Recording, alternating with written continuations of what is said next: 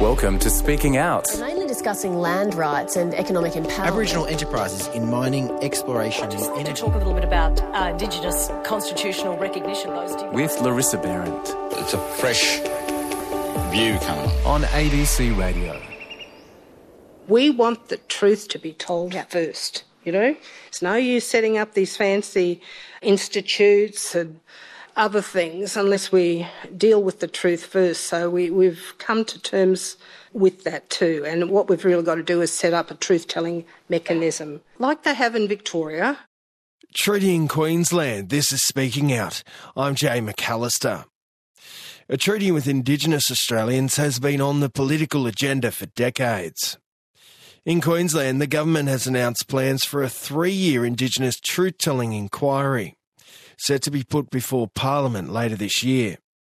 It comes as the state lays down more detail about its path towards a treaty, following recommendations from the state's Treaty Advancement Committee. It's been labelled as a road towards reconciliation. But how does the treaty campaign gain widespread community support and engagement? Is treaty simply a symbolic gesture, which will do little to create better outcomes for Indigenous people? In New Zealand, the Treaty of Waitangi was signed back in 1840. So what can policymakers learn from the experience? Dr. Jackie Huggins is a Bidjiran Beragabajuru woman, a highly respected historian, author and advocate. She is the co-chair of Queensland's Treaty Advancement Committee. Earlier this year at the Brisbane Writers' Festival, she was joined in conversation by writer and playwright Fiti Hiriaka. The discussion was facilitated by Dr. Cheryl Levy. Dr. Huggins, a few weeks ago we walked country together. As countrywomen whose families have been connected for countless generations, can we start there, spiritually at least, standing on country together again in our minds, not that it ever leaves us? And while you're standing there, can you answer the question for me, what is sovereignty? The country that we went to was my mother's country and my grandmother's country. My mother was born there in Carnarvon Gorge. She was rounded up in the 1920s from camps in Springshaw, Central Queensland, and sent on the back of a cattle truck to Cherbourg Aboriginal Mission, of which is about 3 hours northwest of Brisbane. There she stayed till she received her exemption when she was in her 20s. But that is my mother's country, my grandmother's country, the essence of my being as an Aboriginal woman. Every time I go back there, it just recharges my batteries. And walking that beautiful country with you and Maddie and Katana was very special. In fact, there was a huge thunderstorm. I was at base camp, but when you were walking up there and your little baby just sung her way through that, there could be no other expression. She sung her way back to safety. It was a huge, huge storm. In fact, my friends who'd come out from the ANU, they actually got, their plane was hit by lightning between Roma and Brisbane, so it was pretty fierce. Sovereignty to me means the whole connection to country, to spirit, to family, whānau, the whole kit and caboodle, and no one can take that away from us.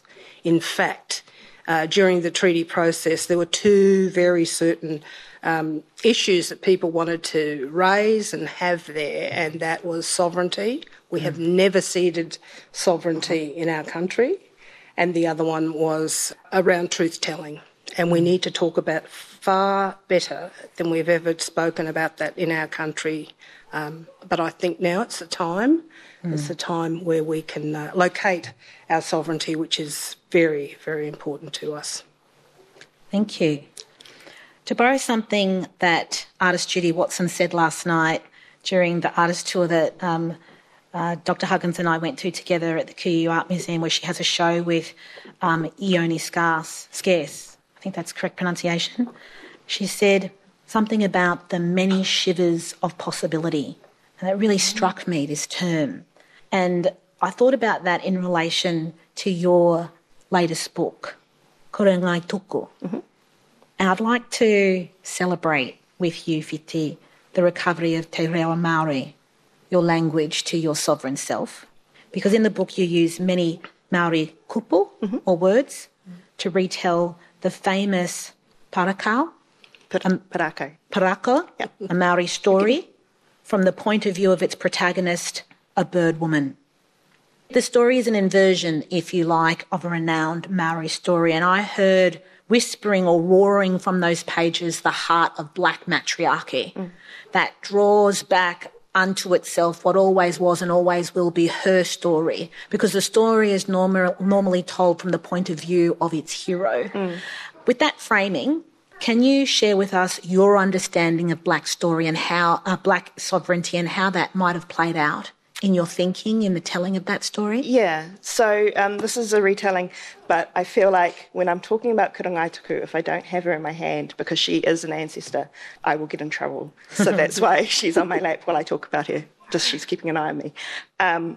So in telling this story, a lot of the thrust of the novel is about owning your own story. So Hatupatu is also an ancestor, and usually the story is told from his point of view. And the reason that it's told from his point of view usually, and I'm saying usually, I'm meaning the books that are published, it's different at home when we're talking about these two characters, is because white ethnologists decided to choose that strand of the story to tell. So part of, I think, sovereignty is being able to tell your own story in your own way. So for me, that means telling the story over and over again, updating it for our future generations. It means kind of divorcing ourselves from this Western notion of originality, that there are many strands to the same story, and that makes the story stronger rather than diminishing it. So kind of divorcing it from the commercial idea of a story that we have now. So, yeah, for me, sovereignty is very similar. It's land, it's people, it's language, it's story. And being able to, being able to determine what that looks like for ourselves and for our people. As you can see, Blackness knows very well the power of language, and I hope we've just delivered ourselves safely, wrapped in our own definitions and our own priorities about the heart of the matter to discuss the harsh realities of treaty. Ani Jackie, in a technical sense, what is a treaty? Well, it's an agreement between two parties. It's always usually the state or the Crown that do this, and for us it's the Indigenous mob to really sit down and negotiate an agreement. That's what treaty is about. I must say that Australia is the only Commonwealth country on earth that has never ceded a treaty with its original inhabitants. So we've got a lot of catch-up to do, and it is also to debunk a huge lie that when Lieutenant James Cook came to our country, he was told to take the land with the consent of the natives, which he never did. So this country is founded on the premise of a great lie. We had the debunking of Terra Nullius, the empty land. No people were here, really. Our mob were here first. Over 65,000 years, the oldest living culture on the planet. And I remember speaking about Nahuia. I said to her, this was about, 30 years ago when we were on a conference in London. I said, so how many years have you been in your country, in Aotearoa? We're just babies. And she said 2,000 years. Well, I nearly fell over. I thought she was as old as us. But interesting, isn't it? Yeah, we're babies. Yeah. There's no sense and rationality and therefore fairness in the process of treaty across nations.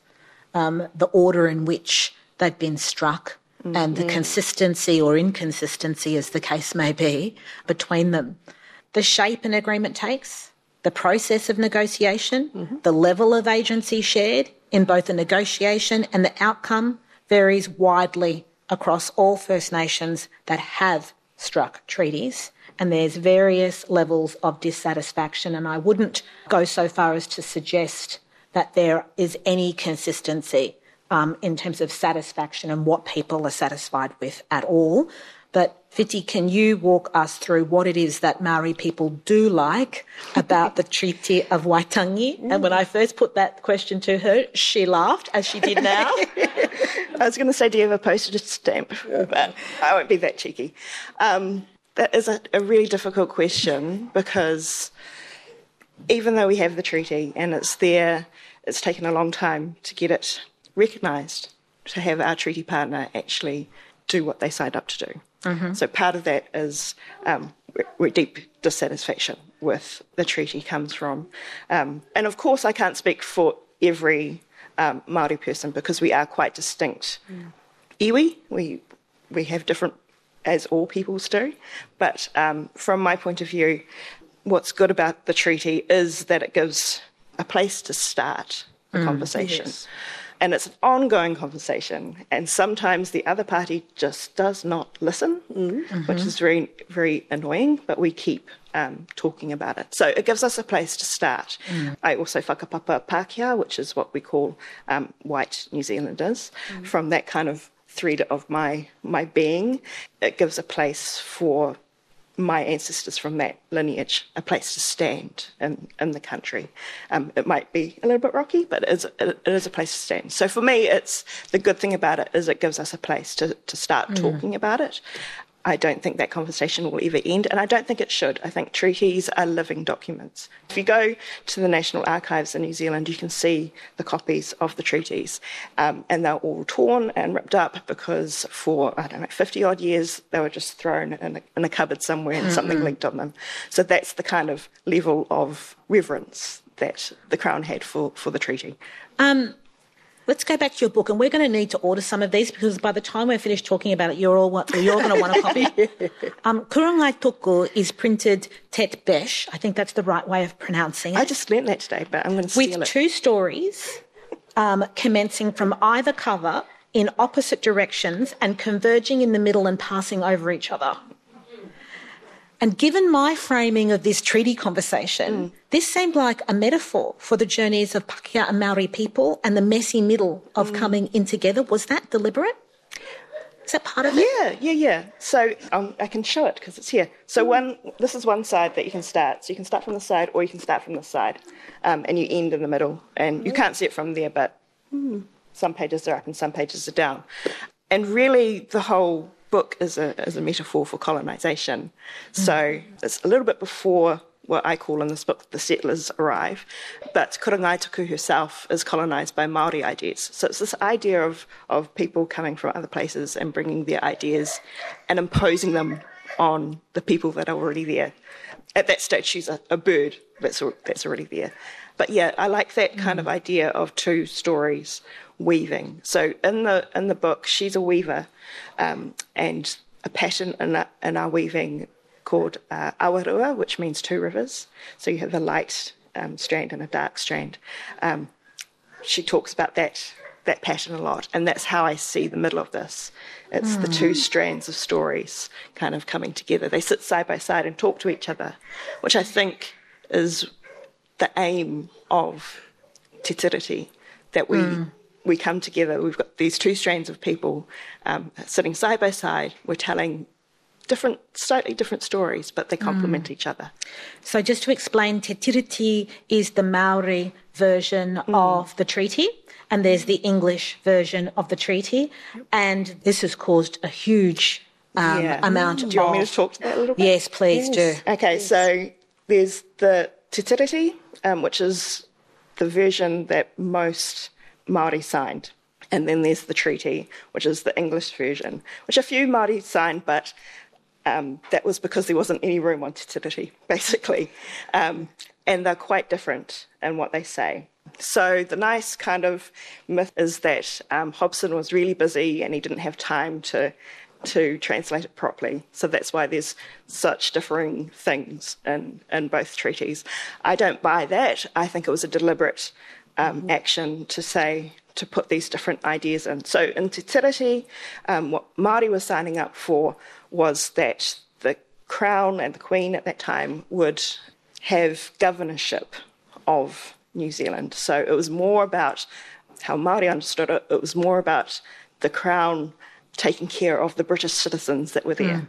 Because there was some pretty rowdy behaviour at the time there was on the part of the British citizens, and the Maori did not want to have responsibility for this, and the treaty was about trying to absolve themselves of responsibility of this behaviour and to protect everything that Maori people held dear.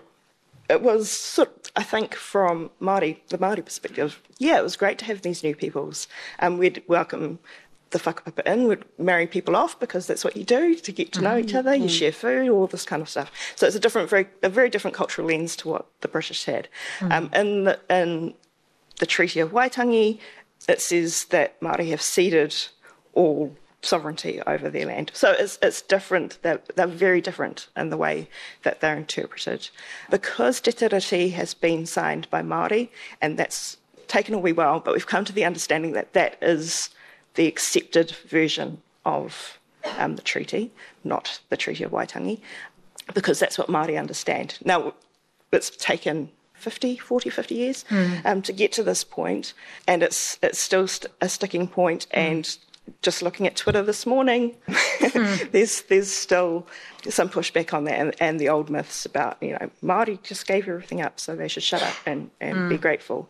So it's interesting, this, juxtaposition of the Maori understanding of the treaty and the Maori version of the treaty, Te Tiriti, and the English version from the point of view of bringing into stark relief the ontologies of blackness and whiteness and what matters in both of these two different ways of being in the world. One, can we protect all that we hold dear, our country and our people, and the other, can we please have control of what might generate wealth and privilege? This matter of interpretation has lingered since the treaty was struck. How long has that been now? 1840. So we've got a long journey ahead of us, maybe. It wasn't really recognised in New Zealand domestic law until about 1987. You're listening to Speaking Out. It just comes down to showing, sharing, respecting. The world from an Indigenous perspective on ABC Radio. This is Speaking Out on ABC Radio, Radio National, Radio Australia, on podcast and the ABC Listen app. I'm Jay McAllister.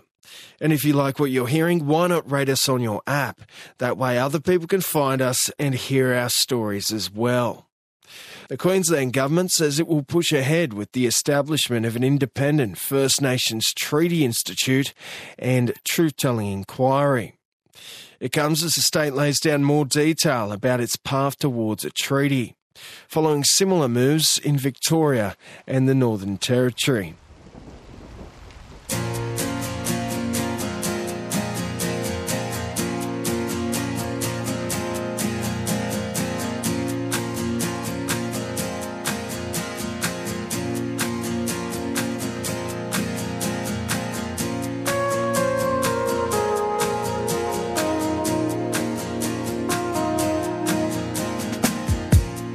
Doesn't matter how you pack it up, it's better to leave while you're in love. Even though we're not together, I can't seem to change the weather. Whether I'm with you, I always lose. When it pours, I walk through the city to yours. Dinner's been served and you're next door. There's no place for me. There's no place for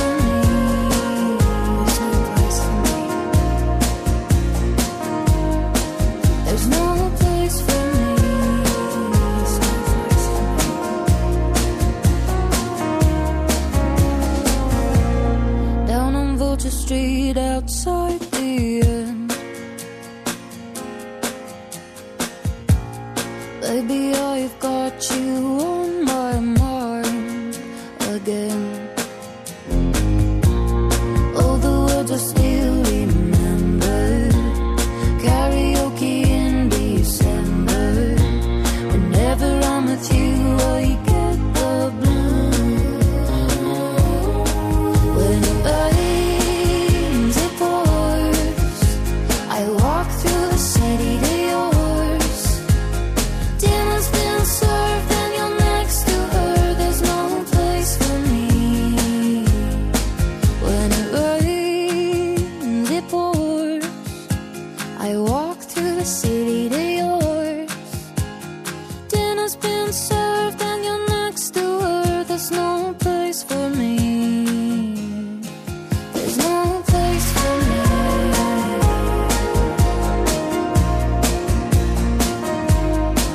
There's no place for me.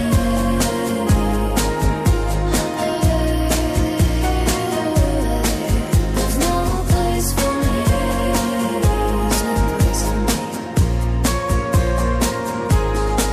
There's no place for me.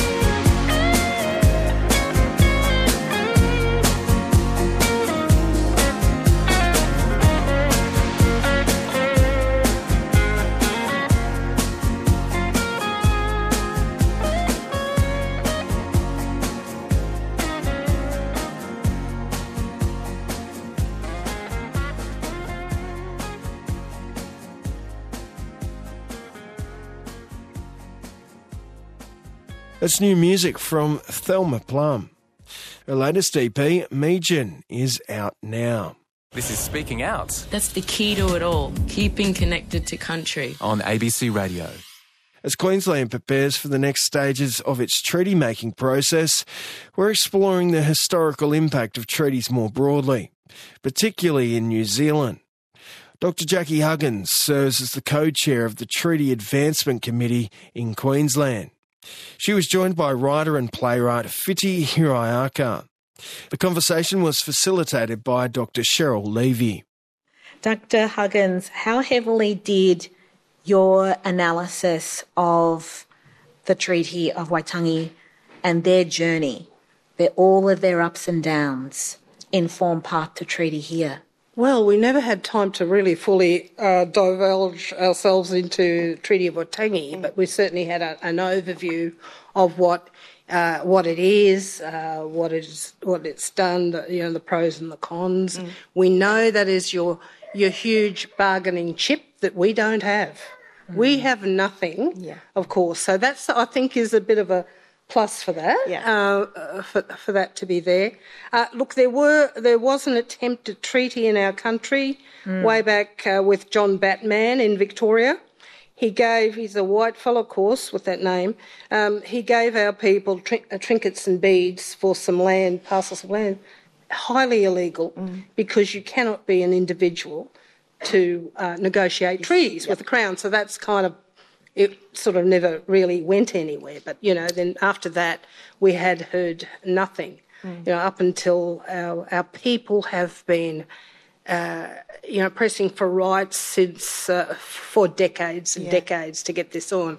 And, we finally have it on the agenda. We looked at your model, Waitangi, and, we also looked at British Columbia, which we think is probably the best model.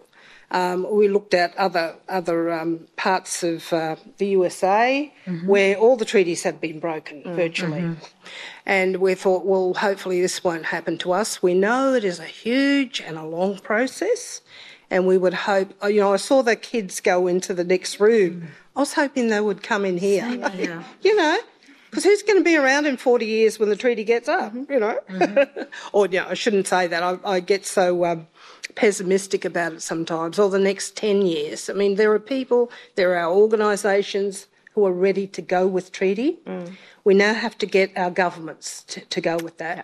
That's why we've recommended a Department of Treaty in our state government. Oh, okay. Which they have in British Columbia, which has worked pretty well. But we need to do both, We can't be an island and because we are negotiating with the state here. And whether it's one full treaty or a number of treaties, I think it's a number of treaties, really, from different mobs. Yeah, that will do that. But we need to have us in there and out there. So that brings me to the question about how we share agency fairly, so it really is an agreement. And it's not a matter of the state forcing the hand of First Nations people through the level of political, social and economic power that it has in the conversation. I wanted to ask you, Dr. Huggins, can you please firstly take us back a bit in the conversation and describe the path to treaty to date? Where are we up to? And then maybe take us through in that story how the rights of First Nations have been structurally provided for, because I know that you and all of the other members of the Eminent Panel have been very careful to structurally provide learning from the lessons of other jurisdictions for the rights of First Nations people with things like the Path to Treaty Act, the Tribunal and the Treaty Fund. Can you take us through that?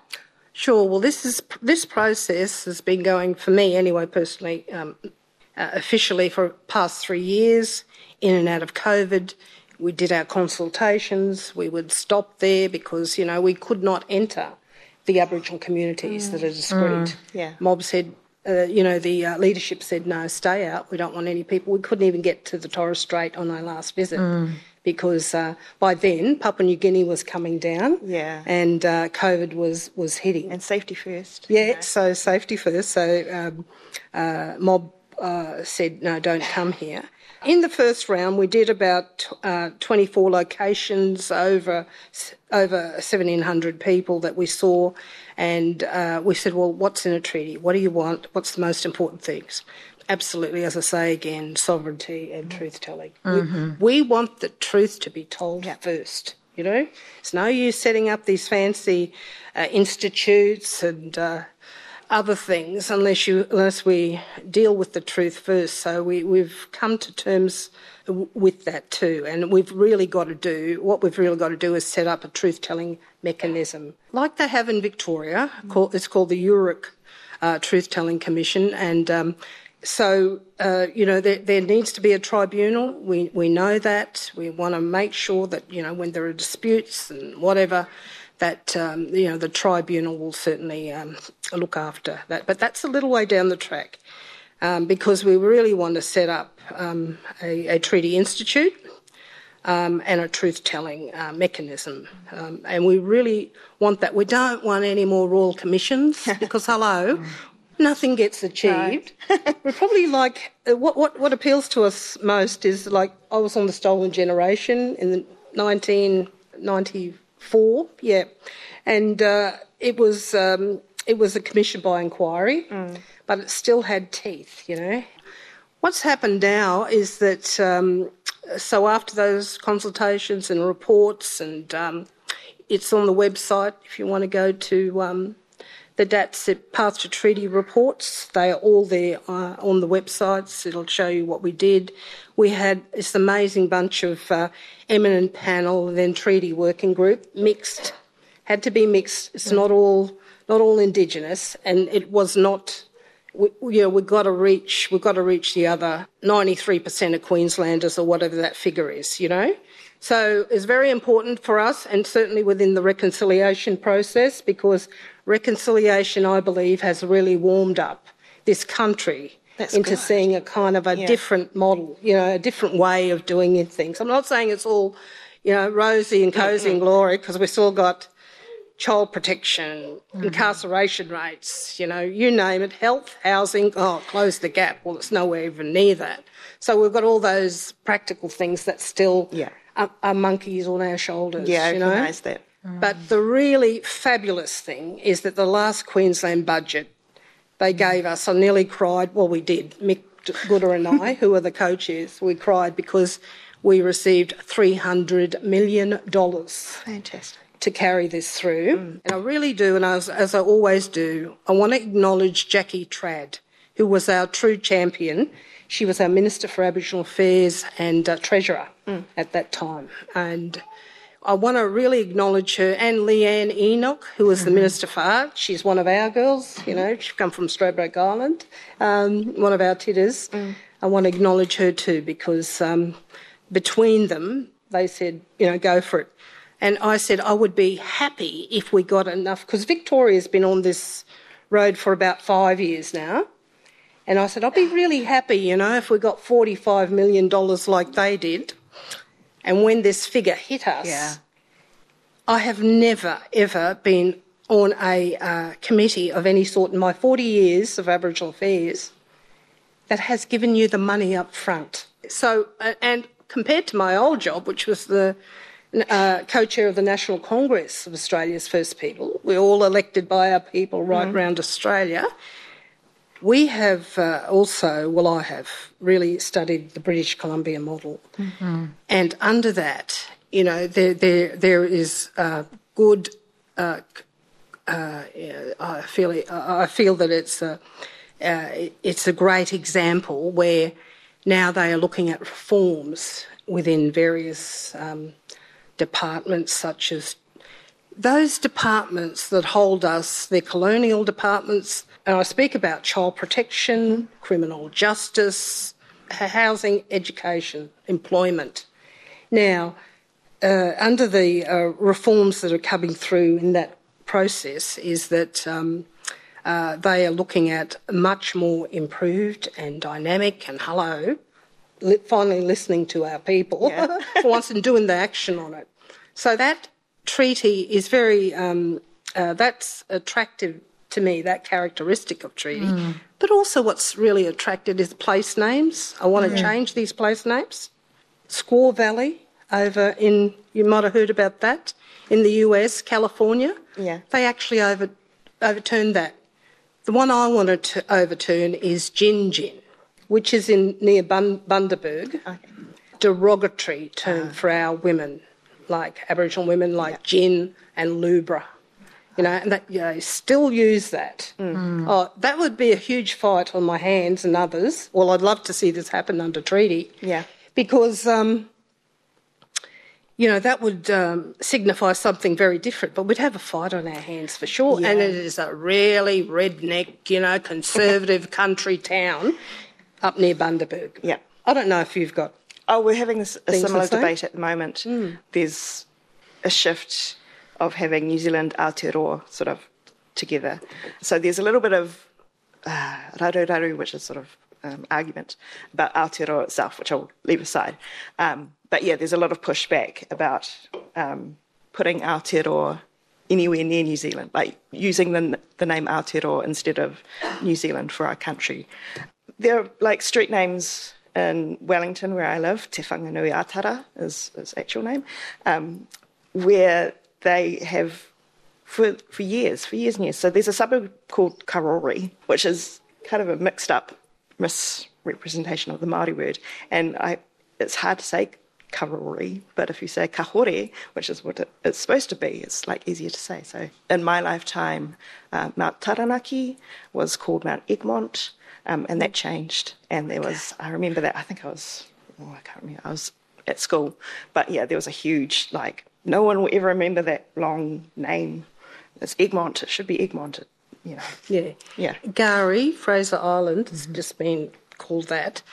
Uluru, they still call Ayers Rock at the airport and so forth. People say, Ayers Rock. No, I said it's Uluru, So that's, it might be it was a major thing to me anyway. Can we shift to something that you've both raised on a number of occasions, and that has most definitely come out of formal consultations and the informal conversations that Black people have when we're talking amongst ourselves about processes like this, and that's truth-telling and healing. Let's get into that a little bit. Whiti, I wanted to start with you. There's a point in your book when the colonisers arrive in Aotearoa and she begins to lose her belief in herself, in her own power. And this brought to mind the need for healing, the need for grounding in your sovereign self, the need for safety in identity, which has been very much part of the process in Aotearoa and here in Queensland. It can shake you. And my heart is sometimes very heavy with the anticipation of re-traumatisation. From the heart, Whiti, what has the journey really been like? Yeah. So Kurangaituku is in Rarohinga, which is our underworlds, and she's with Hininui Te Pō, which is our, goddess of the night, but she welcomes the dead back to Rarohinga in a loving, kind of mothery way. So at the beginning of that sequence in this book, she's a beautiful woman, because in all of our pūrākau, Hininui Te Pō is like, she's gorgeous. Anyway, but by the time Kurangaituku comes back, she's changed into this woman that's got like a barracuda mouth. She's almost like a demon in a way, and that is the Hininui Te Pō that was portrayed quite often in the retelling of Māori myths by Pākehā people. With Christianity, the underworld couldn't be a place of healing and love. It had to be an equivalent to hell. So Hininui Te Pō couldn't be a beautiful woman. She had to be a demon. Personally, in my own kind of coming back to identity, I don't speak te reo Māori. I speak a little bit. I can understand a little bit. My dad is of the generation where he was beaten for speaking te reo Māori at school. So his grandparents made the decision to stop speaking Māori at home to make sure all of those kids had English. So I've been working to reclaim my language. I get hoha about it because I shouldn't have to go and seek it. I should have been brought up with it. My mouth should be a different shape. I should have my vowels in my mouth and not have to learn how to repronounce. I even pronounced my first name incorrectly. And I got this tāmoko. So tāmoko, there's a really great session after this, so go and look at tāmoko. So I got this tāmoko last year, and this shows some of my whakapapa, but also my journey as a writer as well, and things I need to learn along that journey and things that I have learned along that journey. So again, it's sort of like a living document on me, reminding me what I need to do and where I need to go, and what I've done and where I'm from, all of those things. But it took me a long time to have the courage to put this on me, because I'm fair, I can pass, and putting this on me would mean losing some of those privileges, because I am now recognisable. I mean, I am recognisable anyway if you talk to me and you know my name. But, that was a huge decision to do that. But also, when it was on, I felt more centred. It felt like it was revealed rather than put on me. I felt stronger in it. So, there's external stuff that comes with that, but it's part of my journey. So, it's an ongoing thing. I'm hoping that I've got many years to continue on it. And when, hopefully, I'm a very, very old queer, I'll be able to speak my language. Strong and safe in culture with your language back in your mouth where it belongs. Adi, I wanted to pose the same question to you about truth-telling and healing. It's been described as the unfinished business of reconciliation, another process that you have been deeply involved in. Do you want to talk to us yourself again from a personal point of view about truth-telling and healing? And it is a great segue, thank you, Whiti, into this, because you talked about passing. And a lot of our people had to do that in order to be free people that did not get put on slave and concentration camps of missions and reserves. Hence, my beautiful father, some of you will know Jack of Hearts, QX11594, available out here, along with my sister girl who tells the truth-telling. Sister Girl has a lot of the truth-telling too in it. And I want to acknowledge my publisher, Madonna Duffy, who has taken on many great Indigenous books, to really get them out there. In fact, I think 45% of UQP is Indigenous. They're calling this the UQP Book Fair, I hear, Madonna. Indigenous way. But anyway, can I please read this to you? Put it in context. My granny, Fanny Constantine, was born in Fort Constantine up near Mount Isa Way. We have no records almost of her, of what she is. But she was a striking and noble-looking woman. Our grandmother could have been a Maori queen. She looked majestic in her photos, smooth skin, straight hair and high cheekbones. It is presumed she was Maori, and all of our lives we were told this was the case. In fact, one of our aunties reminded us all the time that we weren't really Aboriginal after all, but Maori. Our dear auntie was unfortunately not so proud of her identity, unlike the rest of her family, very strong and very staunch.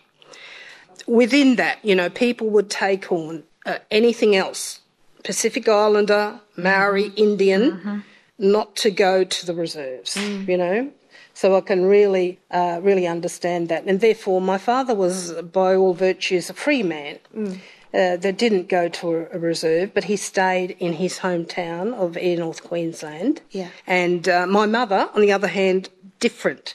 She was sent to Cherbourg Aboriginal Mission from central Queensland. And she was faced all the humilities that one would face, denial of your culture, your language, even who you could marry.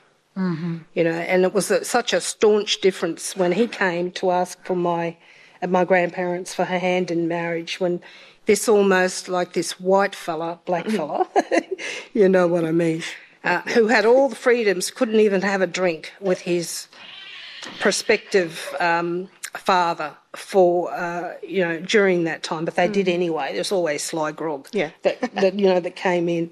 So, I think that's really, there are some very telling times, like signs that that would be the case. And my sister and I, who co-authored this book, Nairi, her name is Nairi, and we know that we used to always call them mudflats, and it was very cruel, but, after researching the name, we found it had different meanings: silver fern, little white flower, and flax flower. Whoops.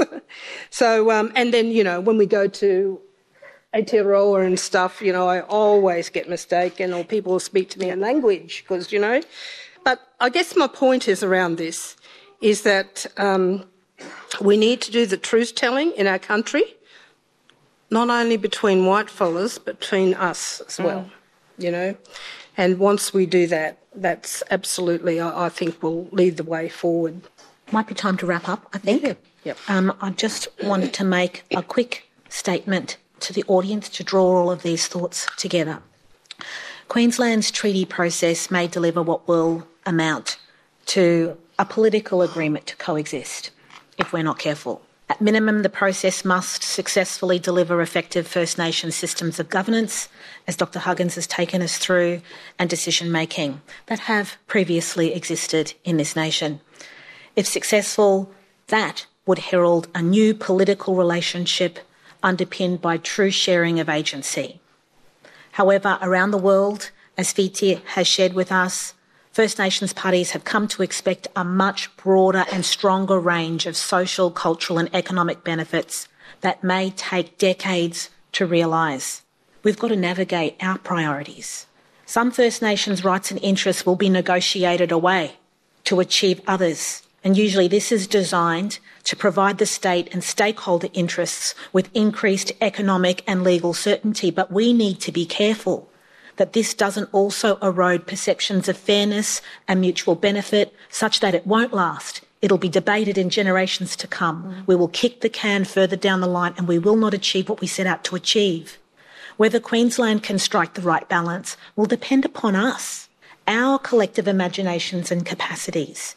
It will depend upon who's in the conversation, and I want to ask the non-First Nations members of this audience, and please, I entreat you to ask your friends and family the same question. Who do you want to speak for you? Who do you want to convey the contents of your heart in this conversation? And respectfully, I'd like to end with the whakatauki. Yes, whakatauki. Yay. Whakatauki. The one that I have chosen, this is part of Maori culture, is Kau o te awa, kau te oa kau au, which means I am the river and the river is me. And that spoke to me in terms of our connection to country. If you can see what we're doing here, we're demonstrating what we think the pathway forward is, cultural exchange. Whiti. You should choose a whakatauki that suits what's happened in this room. So I've chosen he aha te kai o te rangatira, he kōrero, he kōrero, he kōrero. So what is the food of the leader? That is communication, communication, communication. So we've started a conversation here, and to be a leader, you need to communicate. So that's not just speaking, it is listening, it is sharing. So I thought that was appropriate. Dr. Huggins, if on this one last occasion, as we wrap up, may I call you Auntie Jackie? Yes. Could you finish with something that we might share with each other, a message that wraps up the whole conversation, a story maybe, something like that? I just want to say that, look, I believe that we can actually do this.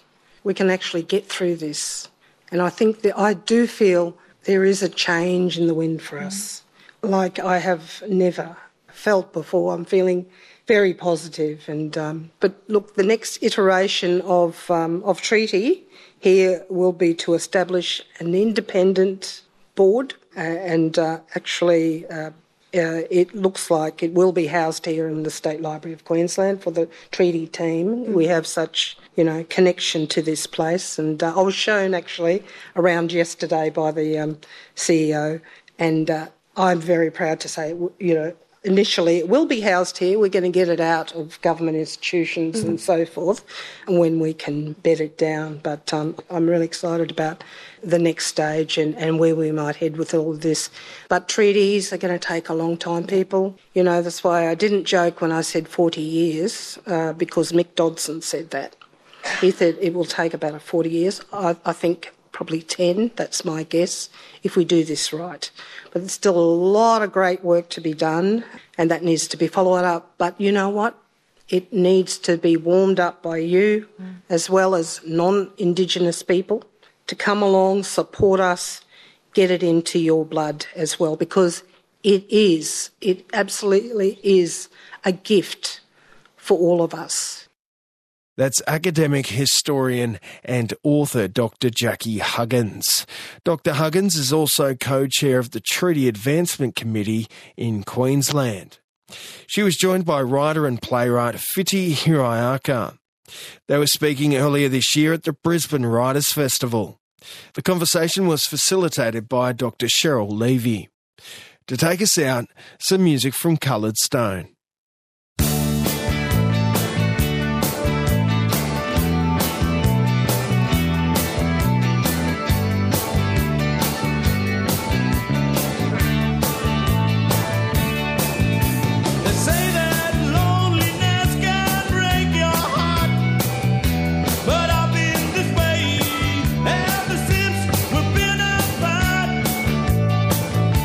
But I can't let myself find a brand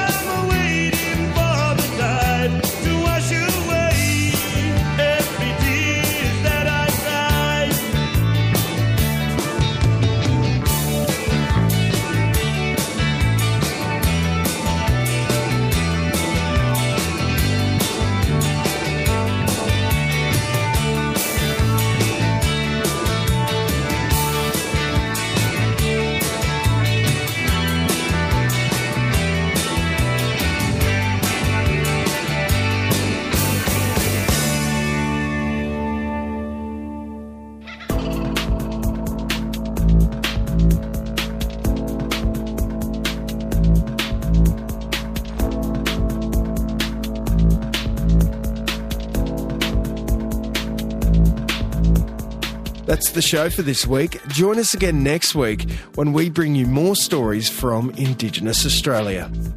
You can email the program speakingout@abc.net.au and find us on social media via ABC Indigenous. I'm Jay McAllister.